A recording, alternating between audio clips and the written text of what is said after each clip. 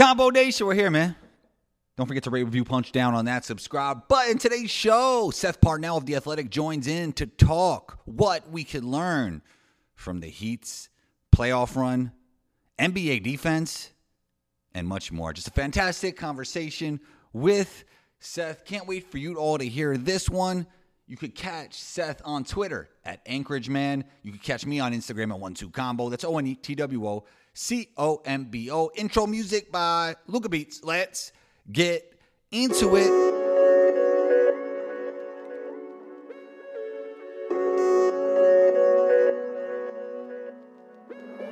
Luca, don't do it to him.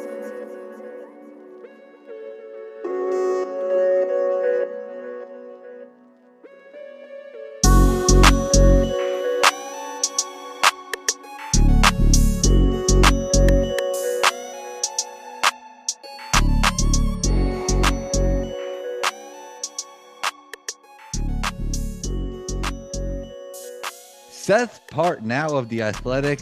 I so often reference your work when I'm talking on pods and on live shows, so it's always great to have you on. Friend of the show. How are you? I'm doing great. It's good to chat with you. I think it's been a while, to be honest. It's a beautiful day here in Milwaukee, so hopefully my mood is buoyant. So hopefully you're feeling good too. It's nice out here as well. You know, you actually wrote the book, The Mid-Range Theory, a while. It's been a while already, right? It's been a while. If they asked you to write a bonus chapter, what would it be about? Seeing what you've seen since you wrote the book. Oh man, that's a good one. Seth, I only ask the good questions. Remember that. I know. I might go. I might go a little more. I don't know if I'd write a new chapter, but I think I might talk more about like the 82 and 16 differences. Like we're just seeing more and more how like is it becoming more different? Does the regular season matter? What does it matter for? I think that maybe that's that's a related but not the same topic. I think that the conversation around the regular season not mattering this year, I think went a little too far. That is understandable given like the load management and stuff like that. But part of the reason the playoffs were weird this year relative to the regular season is we are sort of in the, depending on what happens with Denver could rip off like three championships in the next 6 years. And would you be shocked? Not really. But it seems like we are kind of between dynasties, and there were no great teams this year. So like the difference between like what the playoff Heat and the playoff Lakers were and like the top teams was much more compressed than it normally is. So that had the appearance of making it seem like regular season didn't matter. Where the regular season told us these teams were actually pretty close. And then the fact that like the Lakers were a very different team in April than they were in February, just from a roster standpoint. But at the same time, I do think that for a number of reasons, like regular season results don't tell us as much, which people are taking to mean that the regular season doesn't matter. I don't think that's right because like the Nuggets like did some experimenting. They found some habits. They decided who they thought they could play, who they couldn't play, who they didn't want on their team anymore for the regular season. So even if they weren't necessarily going all out to like let's get 60 wins in the regular season, they used that time well to get Jamal Murray reintegrated in the team, to figure out that Christian Brown could play in the playoffs, to figure out the different ways they could use these players, to figure out that like they just didn't want Bones Highland around. And I think that given how the vibes of that team seem to really contribute to how well they were able to navigate the playoffs, when that trade happened, it's like, oh, they just gave him away for nothing. It's like, well, yeah, because he's a guy who picks fights with teammates on the sidelines, and maybe they didn't want that. Yeah. So, so what does and doesn't matter, and then the skill sets that do and don't translate to the playoffs. I think I would talk more about that. Yeah, the style of play is obviously a lot different when it comes to playoffs and regular season, but I guess it matters in the sense that how you build continuity over time over many regular season matters. I think that's right. I want the biggest thing that Denver did in the playoffs was when they got in hard moments, they didn't play the moment, they played basketball. And that's, I use that expression a lot, but I think that they could fall back on that. Anytime in the finals, even in the conference finals, when the other team was making a fourth quarter run, they so consistently got good shots, got buckets coming back at them that there were never these like snowballing panic situations like you would see with Milwaukee or Boston. And so they just had that to fall back on. And it helps when you can fall back on, Jokic Murray 2-man game. That helps you do some things, but they knew what they were doing. And that I think that came from both a single season and, as you say, multiple seasons of reps between those two guys, but also this group of there's six core players plus Jeff Green, Christian Brown, like just knowing what they were going to do and being able to fall back on that and not having to call a bunch of timeouts and not have to throw a bunch of shit against the wall they'd never done before. Yeah, they just play basketball, and I think it all comes down to their best player because no matter what you throw against them, he's not really playing against that opponent. He's playing against basketball in a sense. He's just like he's so versatile, especially offensively, that it's just like, oh, this is a problem to solve, but I can solve any problem. If you show me the same look twice, maybe get me the first time, but I'm gonna figure it out. Yeah. Do you feel like the Heat could have done everything different? Because you kind of see Spoelstra, who I believe is the best coach in basketball, like during one of those Jokic plays, his eyes were just going back and forth, like he's trying to figure out a puzzle with no solution. I mean, at a certain level, it's I immense credit to him and their team and their organization for having so many guys ready. But at a certain point, we made a lot of how many undrafted players they're playing. You're playing a bunch of undrafted players against the guy, a two probably should have been three-time MVP, and Jamal Murray, who certainly I think has shown over his short career that at least in a playoff setting, he's an all-star level player. And then some perfect complementary pieces. Aaron Gordon is I think just like an amazing in his role with Denver, an amazing like Swiss Army knife kind of fill in the gaps role player. So at a certain point, it's just like you gotta like how much could they have done? The other guys are just better. Like Yeah. at a certain like Yeah. you can close that gap somewhat with scheme, and you can maybe try to destabilize the other team by being super physical, being playing fast, whatever. And like I said, Denver was just kind of immune to that in ways that some other teams, maybe similarly talented teams as Denver, weren't. Yeah. So what do? You tip your hat, I think. And Yeah. What can we learn? A while back, I asked you about the evolution, where the league is going, and you talked about how the defense will probably end up catching up to the offense. Like there has to be a tipping point at some point. Did we see some of that with the Heat when it comes to their zone? And can other teams, maybe more talented teams, learn from the Heat's improbable run throughout the playoffs? that's a really interesting question. Again, you only ask you only nothing but hits, nothing but bangers. Right. um, I think so. I think that just the ability to try multiple things Mm-hmm. is sort of in a playoff setting.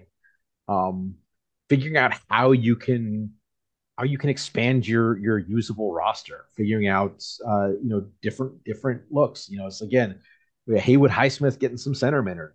It's figuring out how to, and this is something that didn't always work, but figuring out like how you can get Duncan Robinson on the floor because you need his offense. How to grime up Yeah. the game by being okay. We're small, but we're going to be physical as hell. Um, and I think it's just having the players who can operate in that setting. But at the same point, like you look at Denver, and a huge advantage Denver had was, within those top six players, the starters and Bruce Brown, they could play how many different ways without having to go to the bench. It's like, all right, we're going to do this now. We're going to post up Jokic. No, we're going to go Jokic Murray pick and roll. No, we're going to go Murray. We're going to go flip it around and have the other screener. We're going to post up Aaron Gordon. We're We're gonna run split action with Murray and Michael Porter Jr. Like there's all these different things they could do offensively, and then defensively as well. They were able to have that versatility within that one group of players, and I think that was an advantage they had against Miami in that it was just sort of on the fly. You could sort of flip stuff around without we got to put Jeff Green in the game now to be able to do X, Y, and Z. It's like, no, we can do that with Aaron Gordon. We can do that with KCP. We can do that with Bruce Brown. And that's just a luxury that maybe like the Warriors had, like the Dynasty Warriors had. And I'm not comparing them. I don't think the Nuggets are as good at like the 2017 Warriors. But there is influence though, right? There has to, yeah. So no, but I think in general, I mean, we've seen it a little bit that 3-point rates have started to stabilize a little bit, and we're kind of at the edge. And also just the fact that shooting more threes isn't the cheat code to good offense anymore. We're getting back to talent kind of being the deciding factor in which team is good or not. I think that indicates to me that the league is sort of you can't just math your way to good outcomes anymore. So I think that's to some degree the defense catching up. I think there's still a little more to go, but I think just it's noticeable how much less sort of automatic help there is than there was even 2 years ago, where it was sort of teams had figured out like what caused the defense to go into rotation. It was almost like press the button, get the prize. Wow. Okay. And that's gone away a little bit, where you could see, and this is something that I saw kind of firsthand. There were times where we, as the Bucks, were playing a more kind of an aggressive trapping style, and we'd play against some teams that are just figure out, if I just dribble the ball to this spot on the floor, they're going to double me. They're not going to be able to get there in time for me to swing the ball to the opposite side of the floor. We're playing 2-on-1 on the other side of the floor. We're getting a layup or a three out of that every time. And you didn't even have to do anything necessarily to draw that help. It was just, you could kind of figure out, you get to this spot, the defense will react this way. And I think there's less sort of automatic of that. I think a team that frankly I was impressed over the course of the season with their ability to avoid that was Oklahoma City. I think Mark Daniels is a really good coach, and I'm really interested to see where they go, because they did a lot of they almost played random defense in a way that we like to see teams play random offense in a way that they were less predictable. And I was really impressed by that. Was it random, or was it more read and react defense, would you say? I mean, you could call it read and react. You can call it like from the standpoint of the offense, it was more random, because you can't just, if I dribble here and get this screen, that guy's going to help to the nail, and then I can hit the guy on the other side, on the other wing, making a 45 cut, and we'll get a bucket, or draw help that way every time. And they didn't put themselves in that situation as much.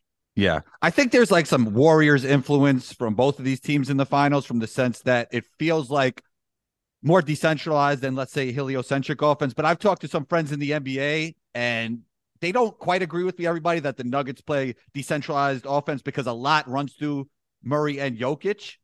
I would like to hear your thoughts on that. But not only that, I felt like the league was trending towards maybe more decentralized offense, more team building, less name chasing. And then we see this news with the Suns. So obviously Ishbia was not listening to me. I mean, new owner syndrome is a hell of a drug. I mean, he owned the team for like a day, and then it's like, trade everything for Durant. And then you know what meme I wanted to find? Vince McMahon walking to the ring and then getting stunned, like walking with that compliment. Like that. That's what I was thinking. And then putting like Jokic on Stone Cold's head or something. Exactly. Like that. Exactly. Yeah, I think that's right. I mean, the one I go with all the time is like Bull Durham is kind of a dated reference now, but there's like the hotshot young pitcher is like the veteran catcher's like, no, throw a curveball. He's like, I want to throw a fastball and announce my presence with authority. Right. And that's like, and it's just like, that's a little bit what I feel like with, a lot of times a new owner comes in and is like, let me show you, I am the new sheriff in town here. And it just like, that sort of runs into reality Um, yeah, I know it's been sort of controversial. I really like the Kevin Durant deal. I understood it was a lot, but I understood the gamble they were making. Didn't totally pay off, but like, how do you account for a guy spraining his ankle in warmups and missing 3 weeks? Um, so you never get a chance to really play with your team.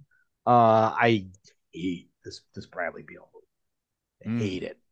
I don't. First of all, a lot of it is I just like, when was the last meaningful basketball game Bradley Beal played? What mm, does he bring to your team that isn't just like worse Devin Booker? And people, the question is, what were they supposed to do instead? And my answer is, I don't know. I don't have to know now, because it's not just now. You have now until the trade deadline. You have next year's offseason. You have next year's trade deadline, and you've basically eliminated your ability to make moves in any of these windows. And so, if you get to February of this year and it's like, we're this player short, you don't have matching salaries, you don't have draft picks, you're not going to be able to take on salary because of the new CBA rules. Like the number of different ways that they have just like, well, we're going to sign some vet mins and our team is on the floor and there's nothing we can do to change it from here, is worrisome. And also for a franchise that like, um made like, wanted it out there that they don't care about scouting. Like, now you've got to find some diamonds in the rough to fill out your rotations. Like, good luck with that. So yeah, maybe I'd feel differently about it if there wasn't such a if it wasn't still like the ooh shiny, let's go get that aspect to it. If mm. I'd had more confidence that they'd really gamed out the scenarios of what they could do and came to the conclusion that this was, no, this is a risk, but this is the risk we have to take. I don't have much confidence that they actually did that, and so that's probably influencing my disdain for this deal as well. Well, what if Ishbia, calls you up, Seth, and like, we made all our moves already, but now we want to bring you in. So from what they have now, he made you offer. You can't resist, Seth. So you had to move the family to Phoenix. You couldn't resist. He said you could still do Nerder. But like, what do you do now, Seth, from here to maximize what they have? I mean, I think the thing, since it's sort of uncapped spending, I think you go whole hog on. They just have to, and this is not something that a lot of teams has done, but because it's hard. Mm-hmm. But the example of Miami, and though they've fallen off in a little last couple of years, a little bit, Toronto, in terms of player dev, like really like, 30 teams give lip service to player dev. It seems like only a couple teams really live the life Mm-hmm. where we are, I think Miami had guys who were ready to play playoff minutes Yeah. because they took, they take their G League team and it's just like, maybe one of you will make it, or we're going to treat it like we are getting all of you ready to play playoff rotation minutes. And we are Yeah. going to treat this like a real part of the team. It's not going to be an afterthought. It's not going to be Siberia where we send people when like, this is going to be a legit part of our program, and we're going to invest in that. And it's going to be a lot of failure, because getting a guy from undrafted level to playoff rotation able, that's a hard road. So we're going to fail much more than we're going to succeed. But we're going to go do it and pour into it every day. And Phoenix has to do that. And I don't know if they are set up to be able to, because they have to find the Max Struses and the Gabe Vincents, because they don't have other avenues to add talent, unless you think that you're gonna win every kind of recruitment battle for a ring chaser, to the extent that there are like different like ring chasers at the level you need them to be. You got competition in Denver, the LA teams, Miami, Milwaukee, Philly. Like, there's a bunch of places where these guys like places that can offer these guys minutes and opportunities and a real shot at doing that. And it's not at all clear to me that like Phoenix has the best sort of, it's not a financial package because it's vet minimum, Right. but if you're a guy, like, which of those teams are you choosing? Maybe it's Phoenix, but I don't think it's like obvious that they're the team you go to if that's where you are in your career. Yeah, that's so interesting. It's like I thought the league was going away from name chasing and more towards, team building, chemistry. And basically when you got to the Suds, you would, even though you just name chased, even though that was before your time there, you would get back to the continuity in some kind of way and team building. I mean, it's the thing about the on the margin stuff has always mattered like more than it's really focused on. Obviously, like the top end is how you get in the conversation, but like the difference, between teams in the playoffs is often those like, you know, Christian Brown again being able to come into the game and give you quality minutes versus like, you know, some other guy coming in and just getting you killed. Like, I Yeah. don't want we don't want to pick on Spo, but like in game five, like the game kind of turned when he felt like he had to go to Cody Zeller for a couple minutes at the start of the fourth. And it's just like, eh. The infamous Zeller minutes. Yeah, but you just kind of wish that spot would be better. There's sort of the not to make another baseball analogy, but it's like you're playing a guy out of position in the infield. Sure seems like the ball finds that guy a lot. And in the Yeah. playoffs, you put a guy out there who's not like ready to do that level. It's funny how often, oh man, that guy's killing us. Is Well, some of that could be um, the defense kind of leading the ball to get there, right? yeah, yeah. But defensively, offensively, whatever. Just like having, yeah, you need the star players, but you also need like five guys on the floor without a weak link in the chain. Yeah. And I think that that's where you look at the Lakers kind of always had a situation where do we okay the way we can guard them is we need to have Dennis Schroeder in the game guarding Jamal Murray. Okay, but now we have Dennis Schroeder on the offensive end, and we kind of wish it was D'Angelo Russell, but we can't have D'Angelo Russell in the game because he's going to get cooked every time defensively. So we're in this spot where that spot on the floor is really hurting us on one end, no matter what we do, and not finding yourself in there. So I got myself off track, but in the new CBA, especially at the higher levels with Yeah. the mechanical obstacles to adding talent to an already good and expensive team, like winning on the margins is absolutely vital now because you can't just spend your way out of problems. You can't just oh well, we can add more payroll because we have this one guy making 10 million a year. We can trade him for a guy making 11. Can't do that anymore. Yeah. So I I I think that the difficulty they're going to have, how much harder it is to add those pieces on the margin than it was for like we knew that the Heat when LeBron went there, we knew the first year was going to be the worst they were going to be because they used all their stuff to get LeBron and Bosh and pair them with Wade. Yeah. But then starting the next year, they get mid level exceptions and all these other ways to add pieces on the margin. Get a Mike Miller, get a Shane Battier, get a whoever else. And so that's kind of what happened. But the mechanisms that Phoenix is going to have to put talent around Durant, Booker, and Beal, and they need talent around them because those three guys are very overlapping in skill sets. 100%. That was my very first thought.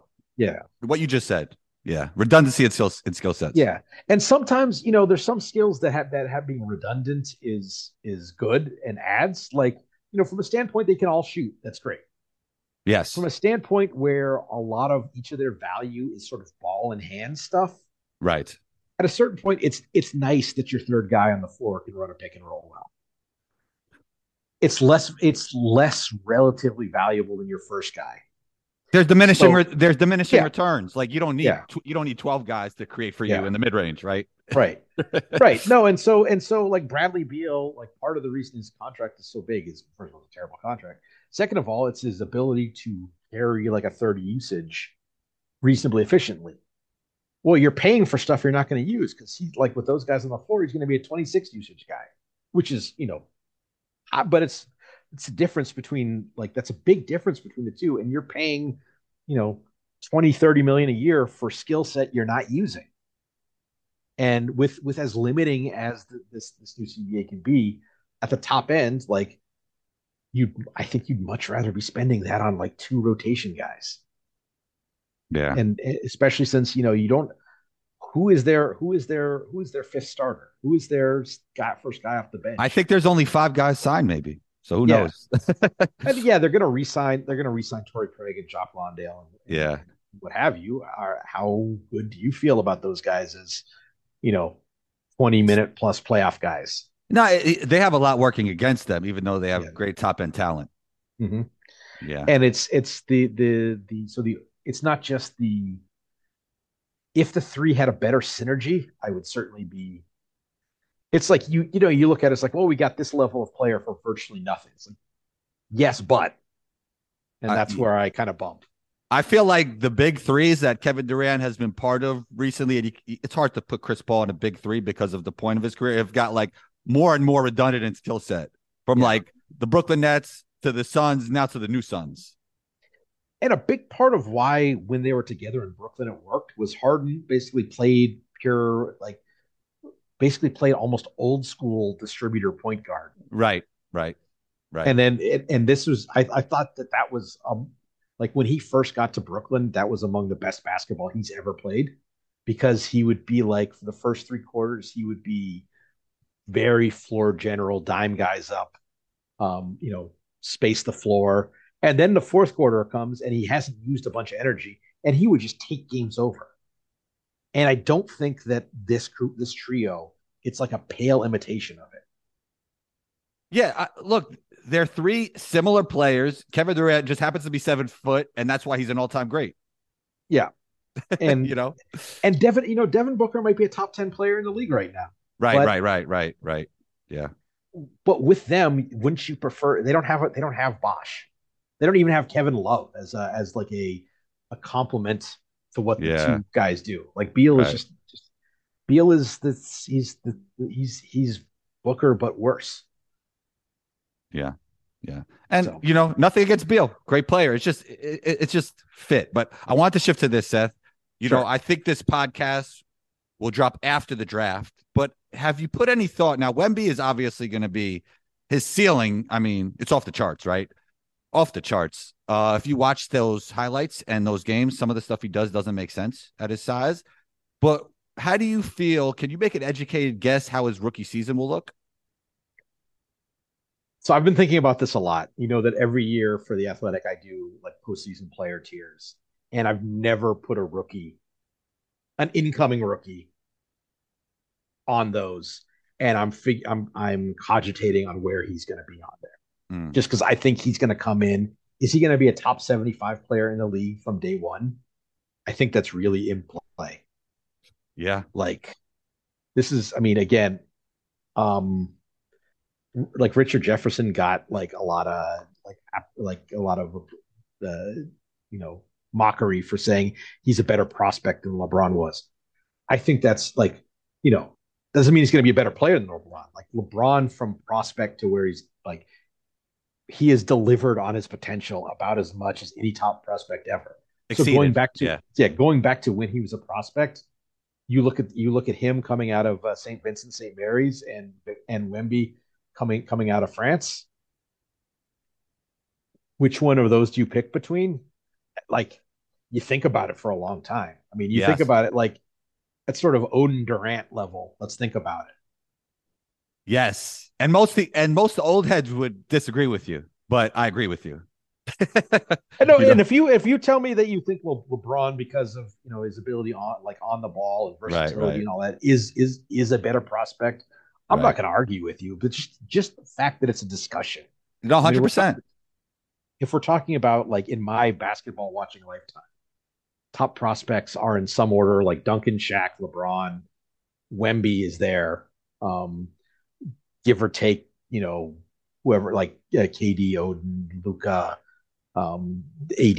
Like that's kind of the universe of players we're talking about here, and he's just so firmly in that discussion that like that's what we're talking about. Totally agree.